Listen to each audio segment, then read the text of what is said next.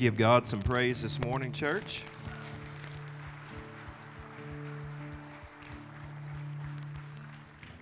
We've got one that's going to come forward for a special prayer before we continue with our service. But could you take just a second and turn around and greet those around you? Say good morning to everybody. Welcome them in the name of the Lord.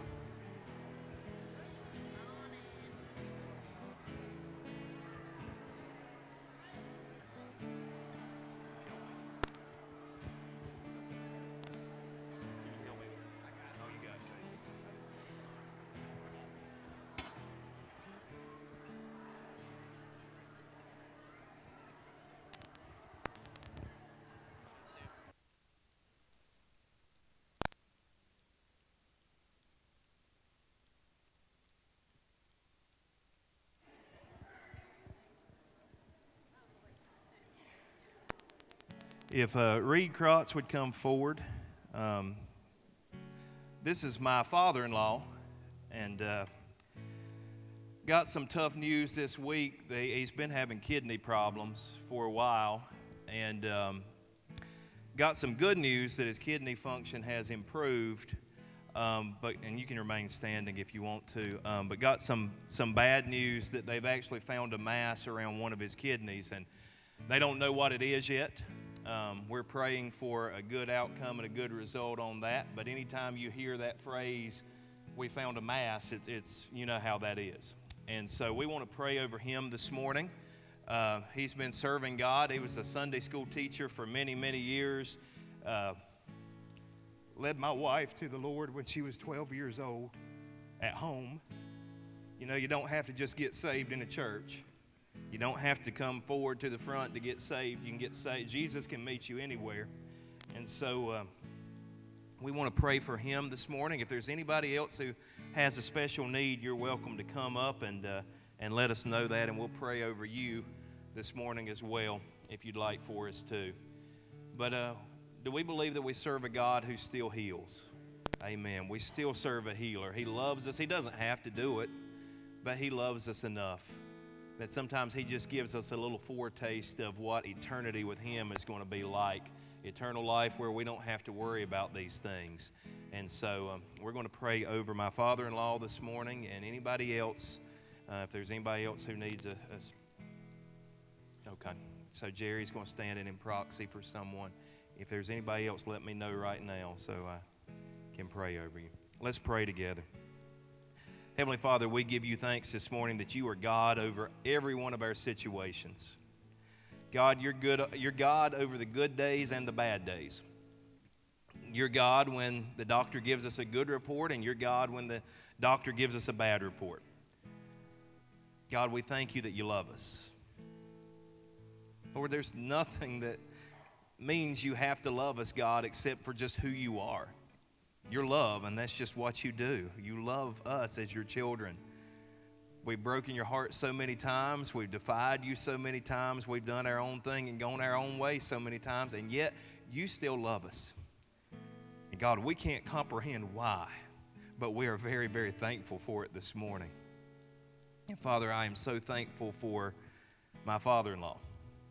Thank you for his influence on my life. The times when my wife and I might have been questioning or wondering, and he would sit us down and talk to us, and my mother-in-law, who's now with you, God, we're so thankful for their influence and what they've done and done for us and meant to us over the years, God. And right now we come on behalf of Reed. We thank you for his friend Gretna, who has stood by his side for so many years now, and her blessing in our lives and how much she loves us. God, we're thankful that we don't have a family that's not supportive of the ministry that we do, but they pray for us, they're part of it, and God, that's just such a blessing. And Lord, we know that he got a bad report this week, but Lord, we know that you are God over even that.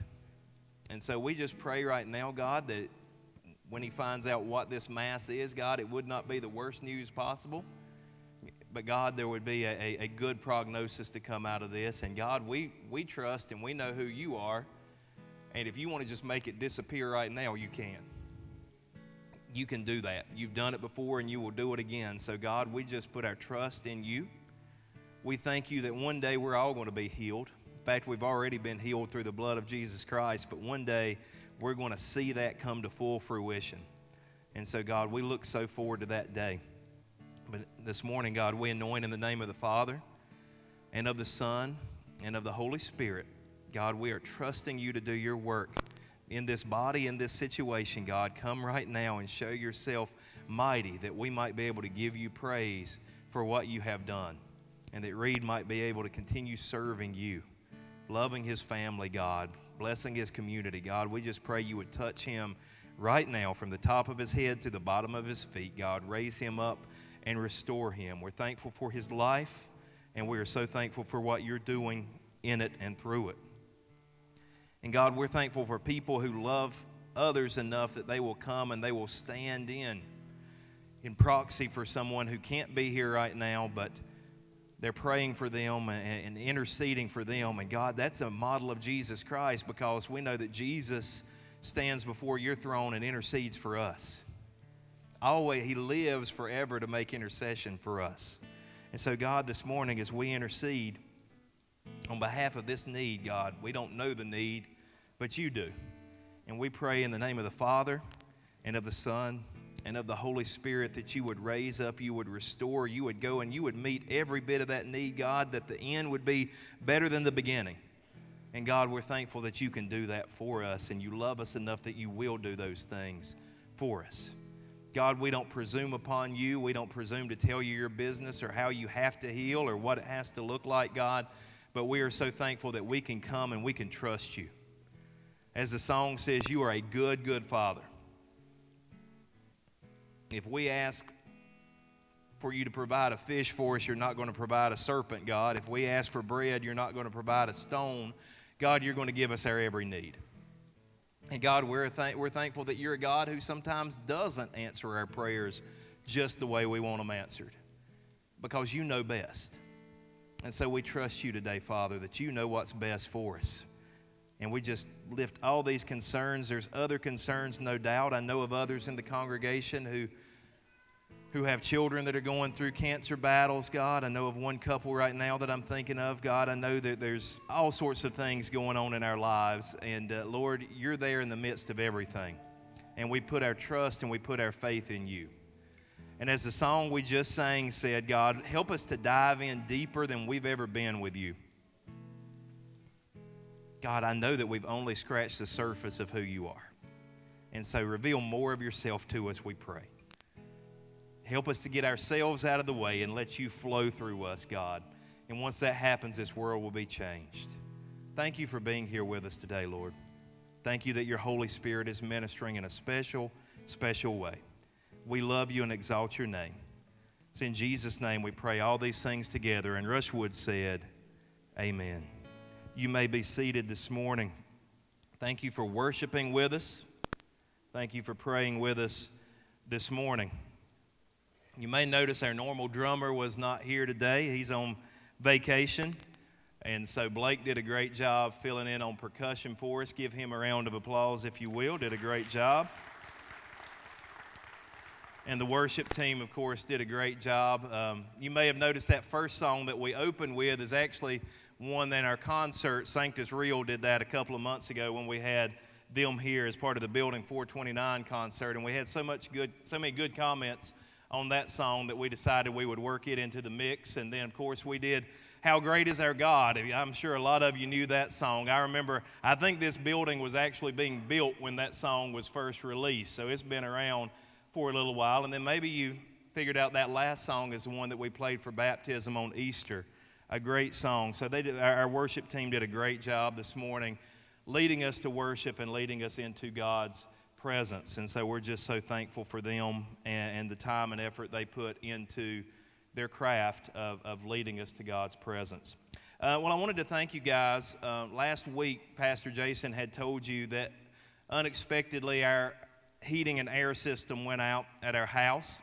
And some folks are able to absorb things like that. I say this jokingly, and not everybody laughs, but I said, if you want financial stability, don't have cancer 1 month and then have a new baby the next month. Sometimes that hurts your financial stability and your financial plans. And so that was our situation. And many of you know, my wife, I don't say that she doesn't work, because that's how you get black eyes. My wife does work, but she doesn't work a full-time job where she is paid for that full-time job. You have to be real careful when you talk about stay-at-home moms. But she homeschools our kids. We made the decision several years ago that nobody would teach our children the way we believe, and no offense to any teachers or private schools or anything like that, public schools, but we just felt like we wanted to teach our children in a special way. And so we decided to homeschool them, and that Julie would stay home and homeschool them and be a homemaker. And so that's not always the easiest thing to do. That's not always, especially you got 4 kids and one main income, that can be tough. And so I do appreciate y'all took up a love offering last week. And what Pastor Jason was trying to say to you is I didn't approach them about doing a love offering. He and Katrina in the office actually came to me and said, would you let us take up a love offering for you? And I said, yes, I will. I always try to be real careful, because I know there's a lot of critique or criticism of churches that pastors are in it for the money and they're just trying to get rich. And I promise you that is not what I'm doing. If I was trying to get rich, I wouldn't be a pastor, or I would pastor in a completely different way and preach in a completely different way than I do if that was my goal. But it's such a blessing. Thank you so much for the love offering that you guys took up for us. It's helped us so much, and we didn't know exactly what we were going to be able to do, and you guys helped us out. So can you give yourselves a round of applause for supporting our family? It was a great blessing to us, and we're so thankful for that. Well, this morning I want to really begin with a little bit of humor. I don't always do this, but once in a while I have to remember. C.S. Lewis said, if you're going to make somebody cry by the end of your sermon or talk, you need to make them laugh at first. And I don't always take that advice. And I'm not sure my goal today is to make you cry by the end of this sermon. That was last week. I was trying to make you cry. This week is a little bit different. But anyway, I wanted to start out with some humor today, talking about money issues. There was a man and his wife, and they got into a little bit of a budget crunch. They had spent a little more than they should have. And so the man went to his wife, and her thing was clothes. Any of you guys have a wife? Don't look at her. But any of you guys have a wife like that likes shopping, especially shopping for clothes, or maybe it's shoes or whatever? John Kearns is raising his hand. He's a dead man, but it's okay. It's okay. She's not in here right now. Maybe she won't watch this video when she's working with the kids. So they got in a little bit of a budget crunch. His wife absolutely loved to shop for clothes, and he went to his wife and he said, look, honey, I hate to tell you this, but you're not going to be able to buy any clothes for a while. We're going to have to slow that down. We're going to have to hold back. We're not really trying to spend right now anything more than the necessities, so no more going out and buying clothes. And she told him, okay, that's fine. But then she went out to the store. And when she got to the store, she found a dress that just was everything she was looking for. She tried on the dress. She knew what her husband had said, but she just had to have the dress. And so she bought the dress, and she slipped it home and got it there while he wasn't there, and she hung it up in the closet behind some older clothes, hoping he wouldn't see it, and thought that everything was okay. But then one day he goes in the closet looking for something, and he sees there's a dress hanging there with a tag still on it. And he discovers that his wife has done what he asked her not to do and had in fact gone out and bought a new dress. So he takes the dress to her and he says, honey, will you tell me what this is? And she kind of looks down at the floor and she says, yeah, it's a new dress. But she said, I just had to have it. When I tried it on, it looked so good on me. I know what you said about we don't need to be buying it, but I just had to have it. I hadn't bought another one since, but I just had to have that one. And he's a little mad, as husbands can sometimes get, and she said, you know, Satan had just tempted me and I had to have this dress. And he said, well, you know, if Satan tempted you and you had to have this dress, why didn't you just look at Satan and say what the Bible says, get thee behind me, Satan? She said, I did, but he told me it looked even better from that side. So I'm glad y'all like that. That may be the last thing in this sermon y'all like, but I'm glad you at least like that humor. So husbands, I know, I feel your pain. I feel your pain. And by the way, don't you notice in every couple there's always a spender and a saver? But I'm not preaching on marriage this morning. But anyway, there's always a spender and there's always a saver in every couple. This morning we are going to be continuing our series, and the series is called How To. And I'm just telling you, hopefully some very practical things in this series that you need to know how to do if you're going to live a fulfilled and a rich Christian life. And so this morning I want to talk to you on how to know God's will. How to know God's will. Big topic, important topic. Now as I talk to you about this, it assumes that you want to know God's will. Because I think we have folks in our culture now who they just assume that their will and God's will always match up. Because they're probably on the throne of their own life and they kind of have too high of an esteem of themselves. And so they figure that their will and God's will always match up. And it's incredible to me how much we can rationalize our will into God's will. How much we can know what God has said and want to do something else, and we find some way to rationalize that, hey, God's really okay with what I'm doing. And so hopefully you're not like that this morning. Hopefully you're here and you want to know God's will, His perfect will for your life. Theologians talk about God having two types of will. God has a perfect will for your life, and He has a permissive will for your life. The perfect will for your life is exactly what He has designed for your life to be like. That is when you're in God's perfect will. But He will permit you. I believe in free will. I believe that we have choice. I believe that we have a say in the matter. I don't believe it's just an illusion. I believe we actually have free will and we can make decisions for our own. And so God will allow you to go your own way. And when you go your own way, sometimes you get into His permissive will and He permits things that aren't His perfect will. But He says, you know what? I'm not going to override them. I'm not going to overrule them. Now, here's the great thing about God. He is so sovereign and He is so powerful that at the end of the day, it's still going to come around where His will is done. At the end of the day, it's still going to amount to God's will. But I hope you're here this morning and you want God's perfect will for your life. I hope you're here and you desire to go exactly down the path that God has laid out for your life and planned for your life. I hope that's you. I'm making that assumption this morning that you want His perfect will. It's an important concept. We're coming to that time in the year where graduations are starting to happen. I think proms are mostly behind us now, and our young folks are going into graduation. Some of them are graduating from high school. Some of them are graduating from college.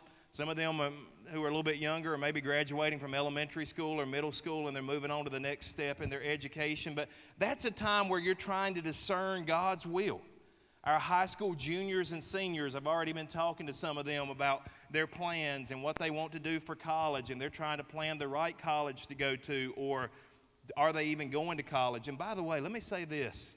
I'm going to break all the rules this morning, but your kid doesn't necessarily have to go to college. They need to follow God's will. They need to follow God's will for their life.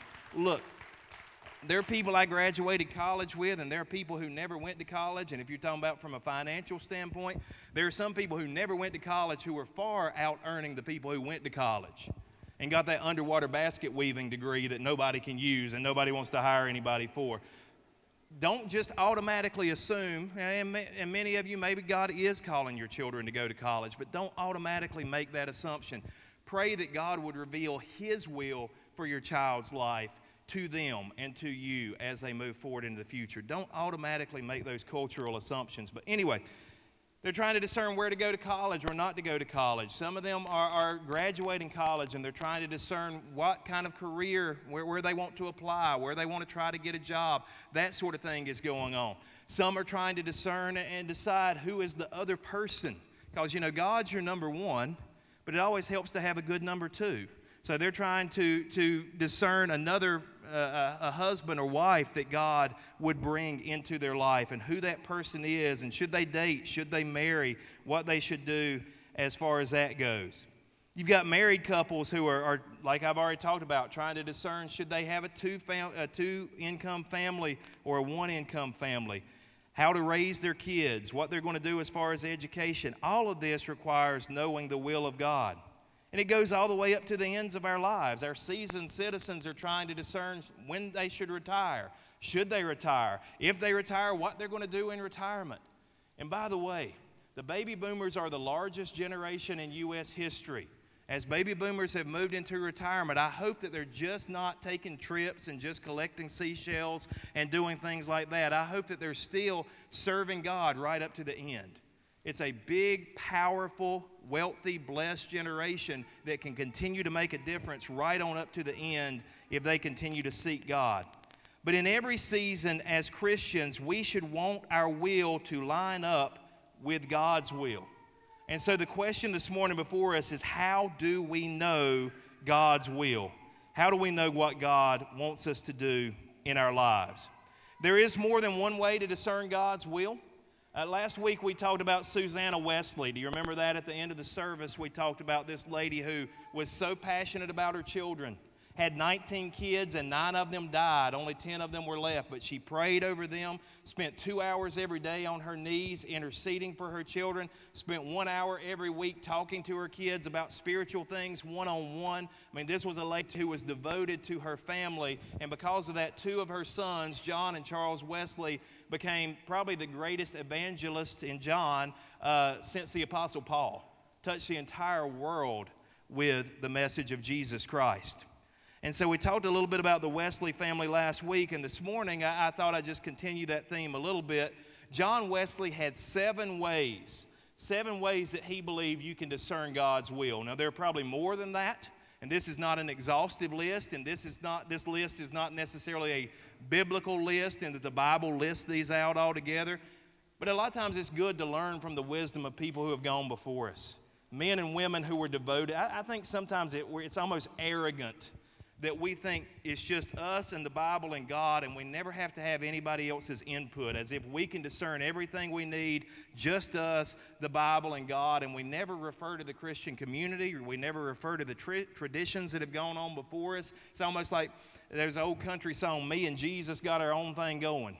Me and Jesus got it all worked out. That's not a great Christian attitude. God has people around us to lead us and guide us, authorities in our lives. So anyway, today we're looking at John Wesley's idea of 7 places where we can discover God's will for our lives. I think this is a very good list. I think it's a very interesting list. Now look, this is the kind of sermon you could get bored and you could tune out and you could start thinking about where you're going to eat for lunch and what you're going to do at work tomorrow. Don't do that, okay? Let's get a hold of this, because there's good stuff here to help you discern the will of God in your lives. So you ready?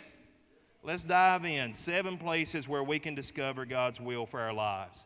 Number 1, the Bible. God's Word. Duh, right? I mean, that's not very profound. I mean, you're in a church, you kind of expected, I hope, that would be part of the list, that God's holy word would be one place we can discover the will of God in our life. But the Bible is literally the truth in black and white. It is literally trustworthy. It is the inerrant word of God. In other words, we believe that it was transmitted to us without error, that it's true from beginning to end. You say, Brent, that's a really old-fashioned belief. People don't believe that anymore. I just think those people are wrong. Believe God's word is God's word from beginning to end. It's trustworthy. It's a guide for our life. It helps us to discern God's will. If you don't know what God's will is for your life, pick up your Bible and open it and begin to read. It's amazing what will emerge. It's amazing how you'll hear Him speak through His word. And there are other ways that God will help us to discern His will for our life, but those other ways will never, listen to me again, never contradict God's word, His holy scriptures. If you say you heard from the Holy Spirit and the Holy Spirit said something different than the Bible, you misheard. Because the Spirit breathed the word of God. The Spirit, all scripture is God breathed, and so the Holy Spirit is not going to contradict the word of God. We have a lot of people now who are wanting to throw out parts of the Bible. Talked to you guys about this before. We got people who say, only the words of Jesus should count. We should throw out the Apostle Paul and all of his writings. But the Bible says that all Scripture is God-breathed. The last time I checked, Jesus is God. So that means that every word that's in Holy Scripture from Genesis to Revelation, every word that's there is really the words of Jesus Christ. Some of you have red letter edition Bibles, and that's fine. If you have one of those, it has the words of Jesus in red. But really, the whole thing could be in red, because it's God's Word through His Son, through the Holy Spirit to us. It's all God-breathed. I think it's sad that Christian people will turn to a horoscope before they will turn to God's Word to find out God's will and find out what's going on in the future. I'm not sure if that's as prevalent as it used to be, but it used to be you'd have people all the time. They had to read their daily horoscope in the paper. I'm sure now there's some sort of online equivalent that you can get. They'll turn to that sort of thing. I've heard people give me wisdom from country songs rather than the Bible to help them discern. Now, look, I don't know if y'all listen to country music, but it don't ever end up very good. You lose your house, you lose your trailer, you lose your wife, you lose your dog, you know, everything's lost. Your tractor ends up in the pond. I mean, bad stuff, right? I don't know if I'm going to take wisdom from there. And they take wisdom from their friends. They'll have friends that are just the cruddiest buddies you could ever have in the world. Not good people to hang around, but they'll listen to them before they'll listen to God's Word.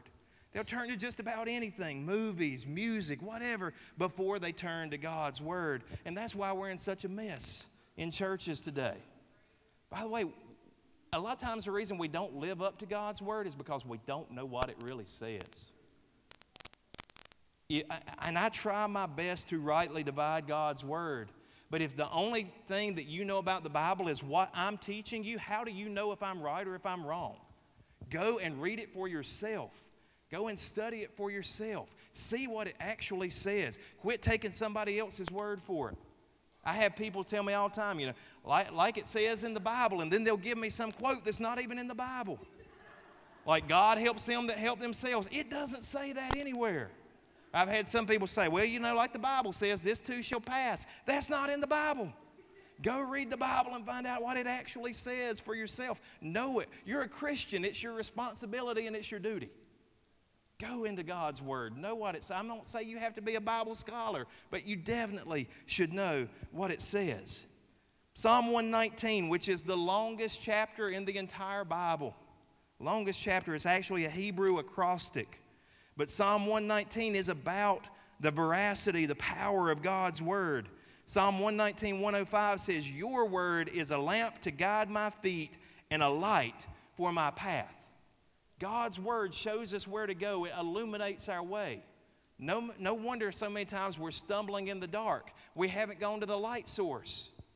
My mom and dad, some of you know, live right up the hill from where we live. We build on the backside of their land. And sometimes at night, I will have to walk up to their house through the little path that's there through the woods. In the wintertime, I'll go up there without a flashlight. I can see well enough I know the way. But when it gets spring, when it gets summer, when it gets fall, I have a flashlight. Why?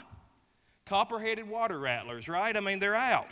They're everywhere. You're going, or if you don't do it, you step on a stick and it moves and you jump 15 feet and you're too big to jump 15 feet. That sort of thing.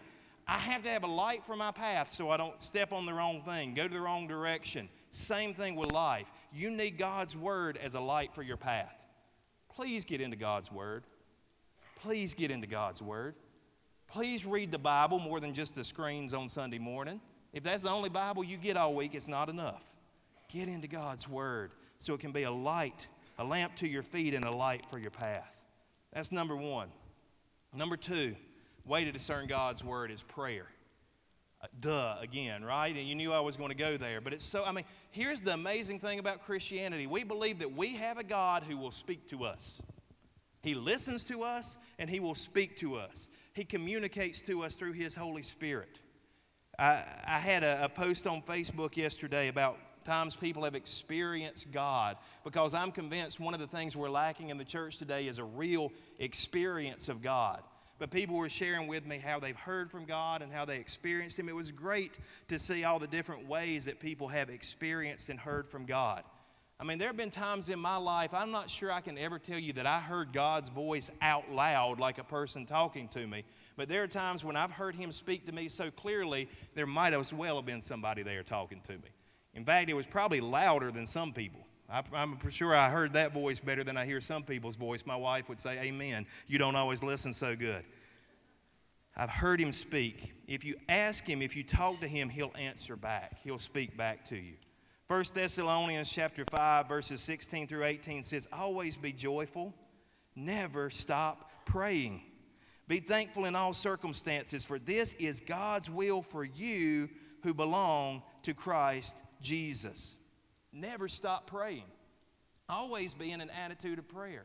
Don't put prayer as your last resort. As you go through your day, be willing and ready to talk to God all day long. Sometimes I walk around, my family thinks I'm crazy. I walk around, I'm talking seemingly to myself, but really a lot of times it's prayer. God, what do I need to do about that? Lord, you need to tell me. I don't, well, how am I going to handle this? And I just walk around and I talk to Him constantly. And all of a sudden the revelation will come. What I need to know, well, all of a sudden it'll come into my heart, it'll come into my mind. I'll know what I need to do because I'm seeking Him and I'm seeking His favor. I'm seeking His way.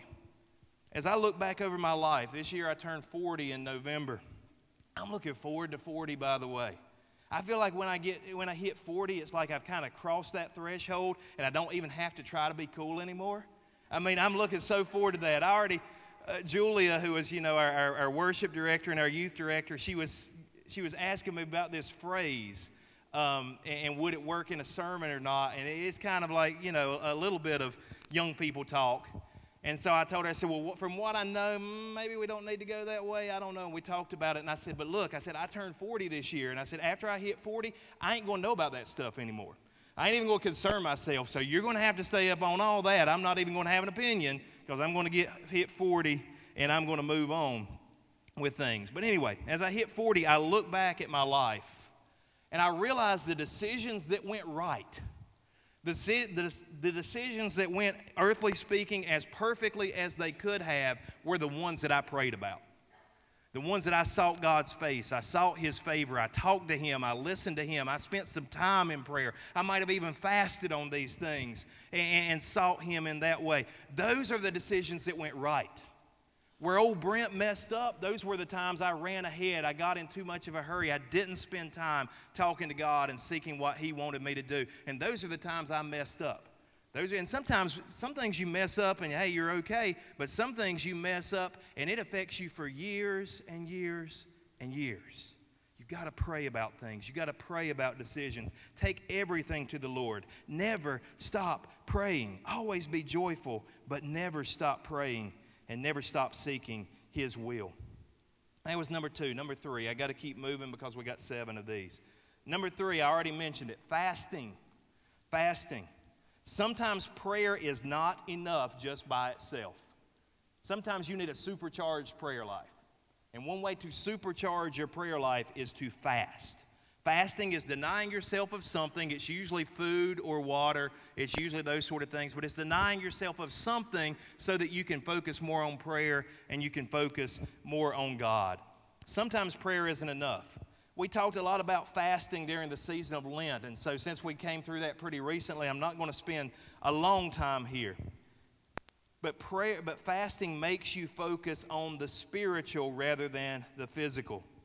Matthew chapter 17 and verse 21 says, talking about demonic spirits, evil spirits, it says, but this kind does not go out except by prayer and fasting. There were some things the disciples could not handle when Jesus sent them out unless they fasted and they prayed over it. There were some spiritual forces that were too strong for them. By the way, we tend to think that the physical reality, the things around us, the solid physical things around us are real, and spiritual things are more ephemeral and not reality. It's really not that way. In fact, it's the opposite. This physical world was created by the spiritual world, by God. And so God is the permanent thing. He's the solid thing. He's the real thing. This physical stuff is all passing away. Now, God's going to renew it, and He's going to use what's here, and He's going to remake it and rebuild it. But this stuff is passing away. It's the spiritual world that, in fact, is the reality, the ultimate reality. And a lot of times we get that backwards. And so when we fast, we start to forget about this world, and we start to remember that there is a spiritual world beyond our own physical self and our own physical needs. Fasting is a powerful way to discern the Word of God, to discern the will of God. What if before we made any major decision, we fasted and prayed on it? If you have any decision, at least one day. I mean, you can fast. I love to eat. Food is good. I mean, if God didn't want me to eat food, he wouldn't have made it taste so good. That's the way I look at it. But y'all, you can give up one day. If you got a major decision to make, you can give up one day, and you can fast and you can pray and you can really seek God's face. You can do one day. If you really got something big, you can fast for 2 or 3 days. But anybody can give up one day to really try to hear from God and to get in the right spiritual attitude. John Wesley, by the way, made his pastors that served under him fast twice a week. They were skipping meals 2 times a week to really focus on God. And so I'm not asking you to do that, but I'm saying when you have a major decision, fast and pray, and it will be amazing what God reveals to you. Number 4, communion. This one seems a little bit odd. And I don't think we normally think about communion as a way to discern God's will. But John Wesley, in his practice and the way he led things, they took communion all the time. Communion was a steady part of what they did. They took the Lord's Supper a lot more often than we do now. And I was trying to think this through because I didn't have a lot of notes on this and why he actually said that, why he said that communion was a way to discern God's will. And it kind of occurred to me. When you take communion, what are you supposed to focus on? Jesus and what he did for us. And so when you start to focus your mind and you start to focus your heart on the ultimate act of sacrifice that was ever made, the cross is the very fulcrum of human existence. It's the fulcrum of history. It's the center point. It's the tipping point of everything. When you begin to focus on that act, all of a sudden your mind gets right. Your perspective gets right. When you think about what Christ did for you, what he did for this sinful and dying world, what he did to restore it, when you think about that perfect human act that Jesus made, it brings perspective to everything else. When I feel like people have done me wrong and I feel like I've been kicked around and misused, I stop and I think about Jesus, who was in the glory of heaven, and he left because he loved us so much. He left to come down here and live in this old dirty, broken world and be spat upon and be cursed and mocked and beaten and scorned. And when I think about what he did versus what I'm going through, all of a sudden I realize what I'm going through is not that bad. It's not that terrible. I need to get over myself and start thinking about what my Lord did for me. And by the way, in the midst of it all, he said what? Father, forgive them. They know not what they do. And so if he can do that, then I can do that as well. See how that's just one little way that it changes your perspective when you focus on what Jesus did for you. And so as I thought it through, I thought that's probably why Wesley said communion was an integral part of hearing God's will and discerning God's will. Was to take the Lord's Supper and to focus on his suffering. Number 5, 5th way to discern God's will, Christian conferencing. Conferencing, you say, what in the world is that? By this, Wesley meant coming together with other Christians to get their prayers and to get their counsel, to meet with other people, to bear each other's burdens, to be united with part of the body of Christ.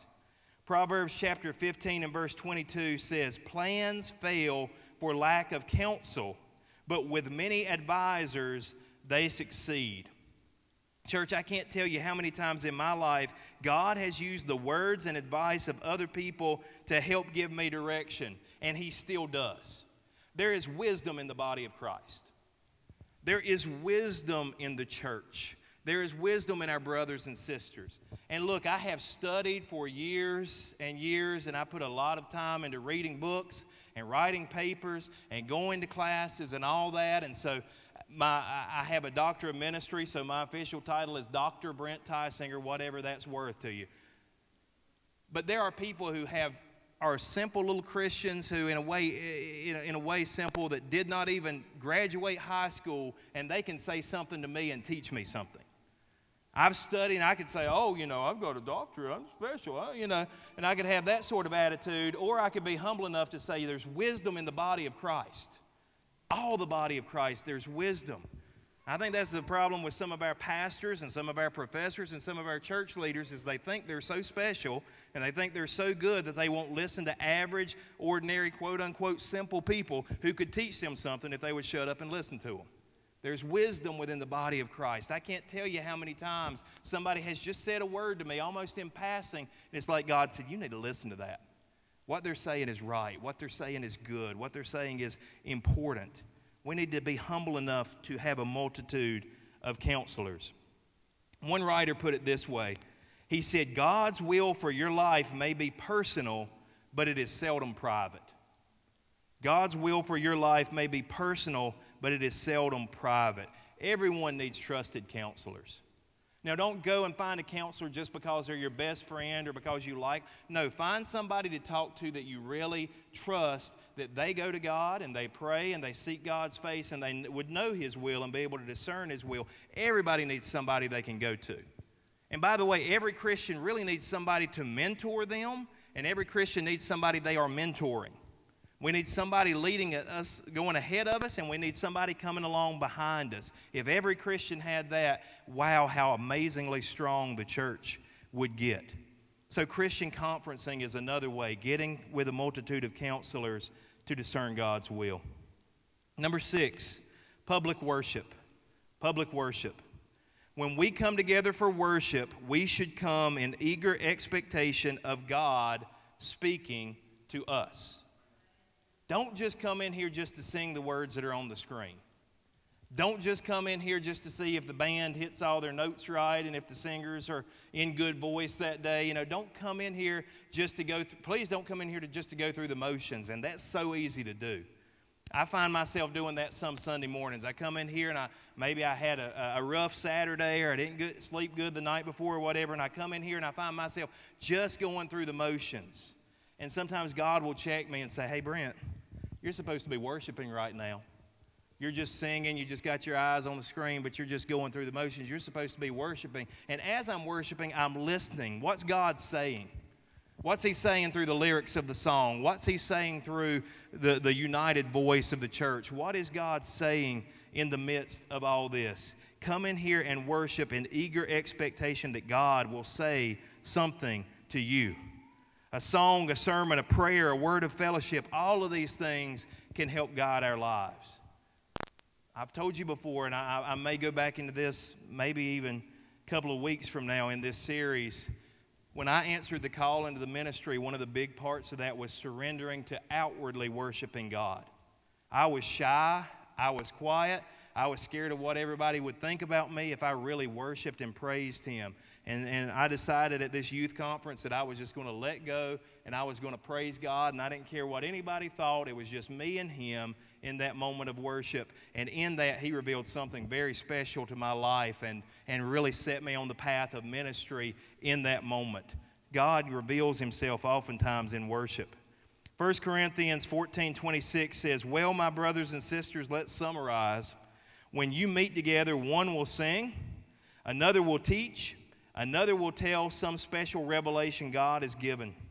One will speak in tongues, another will interpret what is said. But everything that is done, here's the key to this section of Scripture, everything that is done must strengthen all of you. That's why I tell you guys, it's great. I mean, right now we've got the video on, hopefully, in the back and in the front, and people can watch this live and they can check out the sermon later. And that's great and that's wonderful, and I'm glad that we have the technology to do that. That keeps people plugged in who otherwise might not be able to check out what's going on in the church and be touched by what's going on here. But it does not take the place of coming together. It does not take the place of assembling together with other believers, with other brothers and sisters in Christ. There's just something strong that happens there. There's something that God does in the midst of all of us to build us up, to encourage one another, that frankly cannot happen as well online. You might get a sense of what God's Spirit is doing, but you won't get the full sense of what God's Spirit is doing unless you're together with the rest of the body of Jesus Christ. And I want to say this to you. In most cases, if you don't hear from God in public worship, the problem is with you and not with the public worship. I can hear from God in all sorts of different settings. I grew up in what we would call a very traditional church setting. Choir, organ and piano, one song leader, beating out the time. I can't do it. But anyway, that's how I grew up. That was what I was used to. And guess what? I heard from God in that setting. Now, I prefer and I feel like I hear from God more in more of a modern worship setting. But I've all sorts of different worship, all sorts of different churches. I can go in and I can join in with the body of Christ and I can hear from God. And if I'm only limited to one way of hearing from God, I don't know, I think that says something more about what's wrong with me than what's wrong with the worship, most of the time. Occasionally there might be something going on spiritually, or there might be something going on, that's error or whatever. But most of the time, at least 95% of the time, I would say if I don't hear from God when I'm worshiping Him, there's something wrong with me, my attitude, my spirit, my disposition, whatever. And so we need to always come in seeking to hear from Him, seeking to hear a word from God. It's kind of like the couple I heard about one time. They got married, and the husband owned a truck with a bench seat. And when they first got married, his wife sat right over beside of him. And he would keep his arm around her, and as he drove, he would drive with his left hand and have one arm around her on that bench seat. Well, about 50 years into marriage, one day she's sitting way over here against the door, and she said, "You remember when we used to sit so close in this truck, and I'd sit right beside of you, and you'd have your arm around me and only drive with one hand? You remember those? Those were good days." And he looked over and he said, "Well, I didn't move." A lot of times it's the same way with us and God. If you're not sensing Him, if you're not hearing from Him, He hasn't moved. He's still in the same place. And if public worship is glorifying Him and honoring Him, and you're hearing nothing from it, the problem is probably that you've moved and not that He or other people have moved. Last one, number 7, works of mercy. Works of mercy. Another one that we might not think about. But when we serve the least of these, the Bible has a category called the least of these. These are people who are oppressed. These are people who are marginalized. These are people who are sometimes abused and hurt by the greater society, by the greater culture. When we serve the least of these, God speaks to us in ways that He does nowhere else. God speaks to us when we're serving those that nobody else wants to serve. The other week I was privileged, Congressman Mark Walker has a pastor's breakfast, and he invites pastors from the region to come in, and he shares with us, some of the stuff that's going on in Washington, some of the stuff that's on his heart. He was a former minister out of Greensboro, and so he kind of knows pastors and what we're all about, and he trusts pastors, and so we greatly appreciate that he does that. But he introduced us in this meeting to a man named Cyril Prabhu. I'll spell that for you. Cyrl is the first name. Last name is Prabhu. He is an Indian American. He's from India. He immigrated here, and he actually had a burden that he received for the children of prisoners. He came here to America. He moved to California. He was actually part of an armed robbery. He wasn't committing the armed robbery. He was the victim of an armed robbery in this place where he was. And so he hadn't been in America long, but that just kind of broke his heart to see these guys who were committing this robbery and knowing they were going to go to prison and knowing kind of all the fallout from all of that. And so he was really good with computers, and he started working for Bank of America. And as he was working for Bank of America, he began to move up the corporate ladder, and he became a data miner for them, a data processor for them. And he even shared that at one point they let him go. At one point they terminated his employment and found out things weren't working so great without him, so they hired him back to his old position, probably gave him a raise. I don't know how all that went. But anyway, he was sharing with us that he never had, that heart for these prisoners never left his heart. And he started to really have a heart for the children of those prisoners. And so he started a ministry called Proverbs 2:26. You can look it up. They have a Facebook page. They have a YouTube page. Proverbs 2:26. Proverbs 2:26 or 2:26 is the verse that we use on a lot of our children's stuff that says, train up a child in the way they should go, and when they're old, they won't depart from it. And so anyway, he started this ministry, and he described what they do in this ministry. They go in, and he found out that the children of those people, fathers who are in prison, these men, their daughters and their sons have an 80% chance of following their dad's footsteps and ending up in prison. Man, that's a super high number, y'all. That's an incredibly high number. So 8 out of 10 children of prisoners will end up in prison themselves. And he said, this is not right. It broke his heart to find out that this was a fact in this nation, and so he wanted to do something about it. And so he started this prison ministry, and what they do is they go into the fathers, they speak to them, they offer them a presentation, and they say, we would like to bring your children in for a day. They get permission, of course, from the wardens, those that are over the prisons, and they say, we'd like to spend a day with you, and what we're going to do is bring your children in, and some of these prisoners have never met their children before. But they bring these children in, they give dad a t-shirt, a Proverbs 2:26 t-shirt, they give the kids a matching t-shirt, and they introduce these children to their fathers, and they play games together. They have a father-daughter dance because they know the statistics are terrible for the daughters of those who are in prison.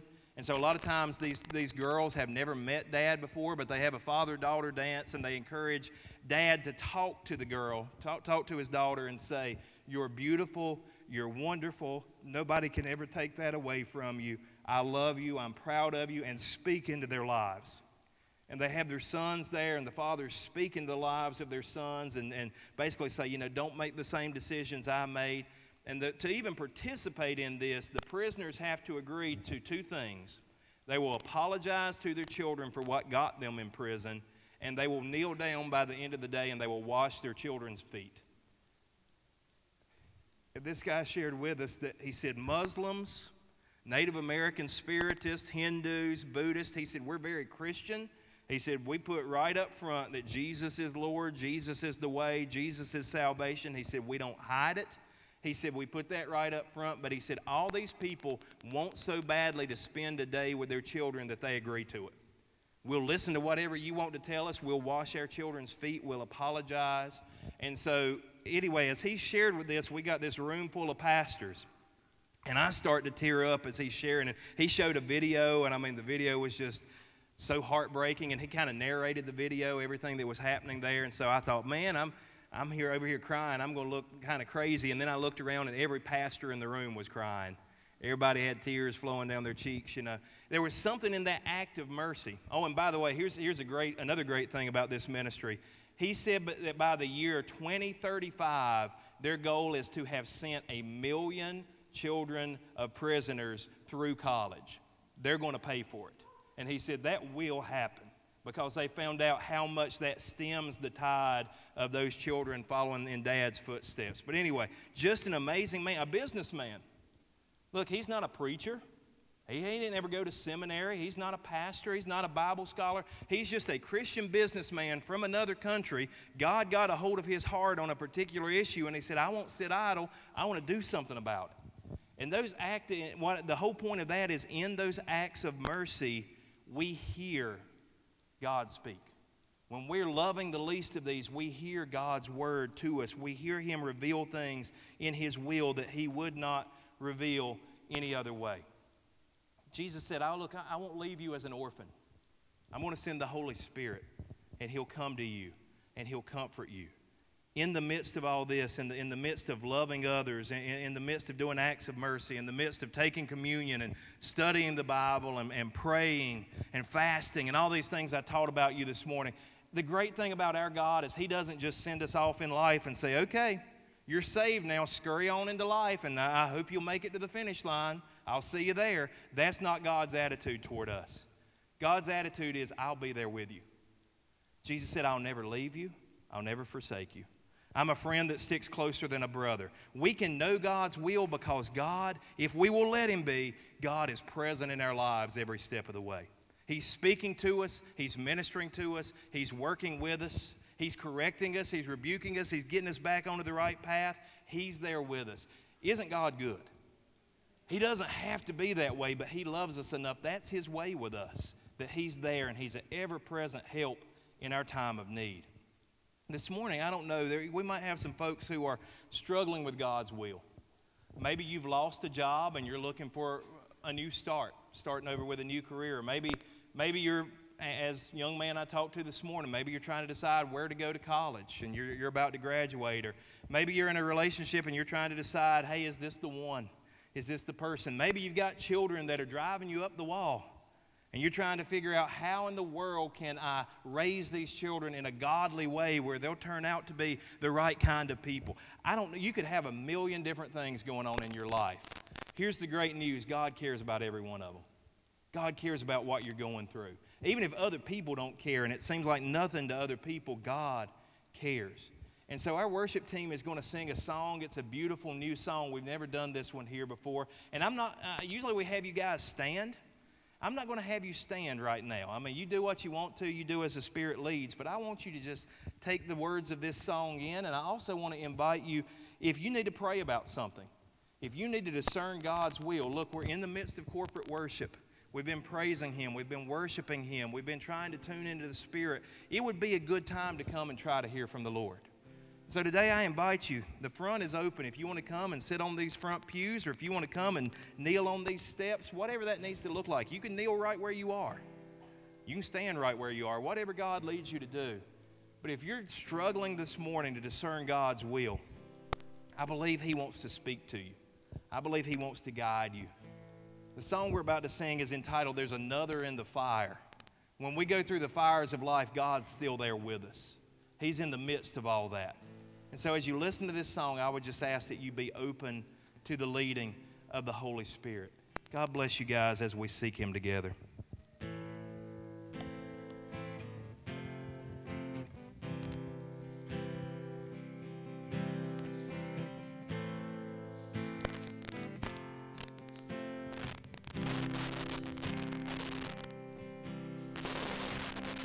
There's grace when the heart is under fire.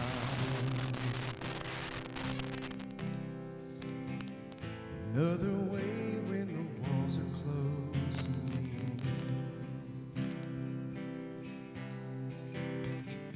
When I look at the space between where I used to be and this reckoning, I know I will never be. Was another in the fire, standing next to me. There was another in the waters, holding back the seas. Should I ever need reminding of how I've been set free, there is a cross that bears the burden, where another died for me. There is another in the fire.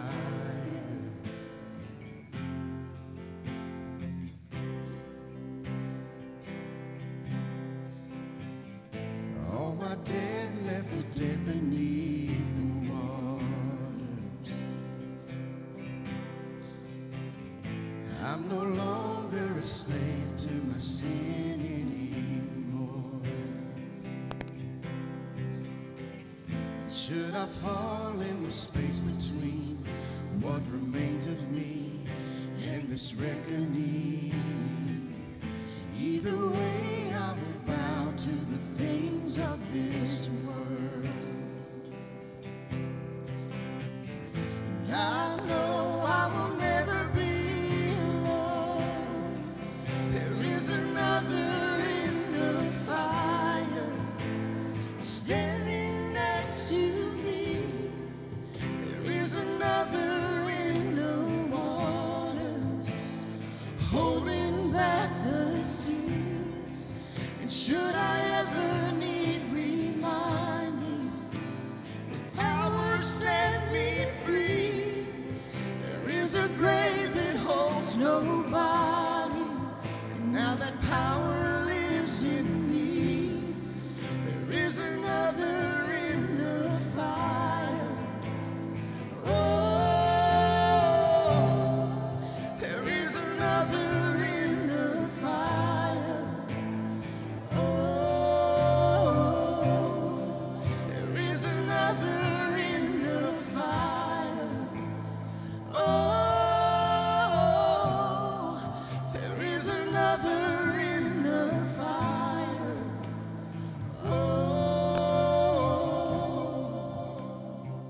And I can see the light in the darkness as the darkness bows to Him. And I can hear the roar in the heavens as the space between we're standing. I can feel the ground shake beneath us as the prison walls cave in. Nothing stands between us. Nothing stands between us.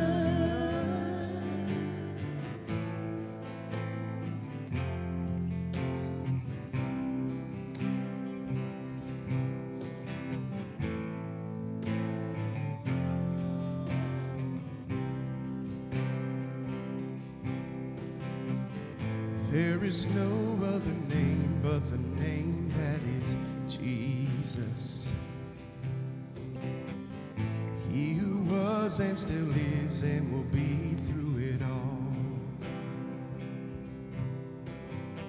So come what may in the space between all the things I've seen and this reckoning, I know I will never be alone.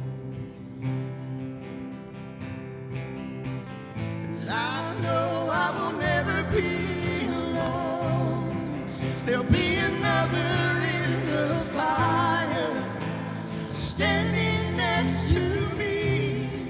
There'll be another in the waters holding back the seas. And should I ever need reminding how good you've been to me, I'll count the joy come every battle, 'cause I'll know that's where you'll be.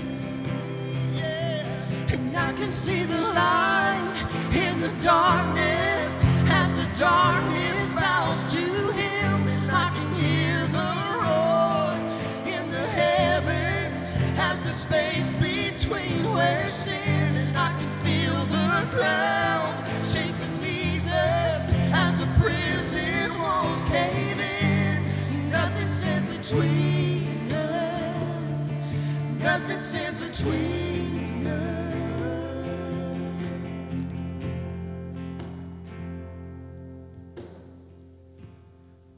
There'll be another in the fire standing next to me. There'll be another in the waters holding back the seas. And should I ever need reminding how good you are to me, I'll count the joy come every battle, 'cause I know that's where you'll be. I'll count the joy come every battle, 'cause I know that's where you'll be.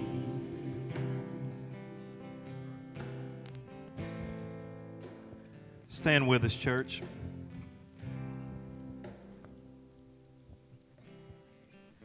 Father, I just pray right now, God, there may be things that are coming into our lives that we don't expect. Tell everybody about Jesus, not only with our mouth, but with our lives. We pray for our Youth Sunday that's coming up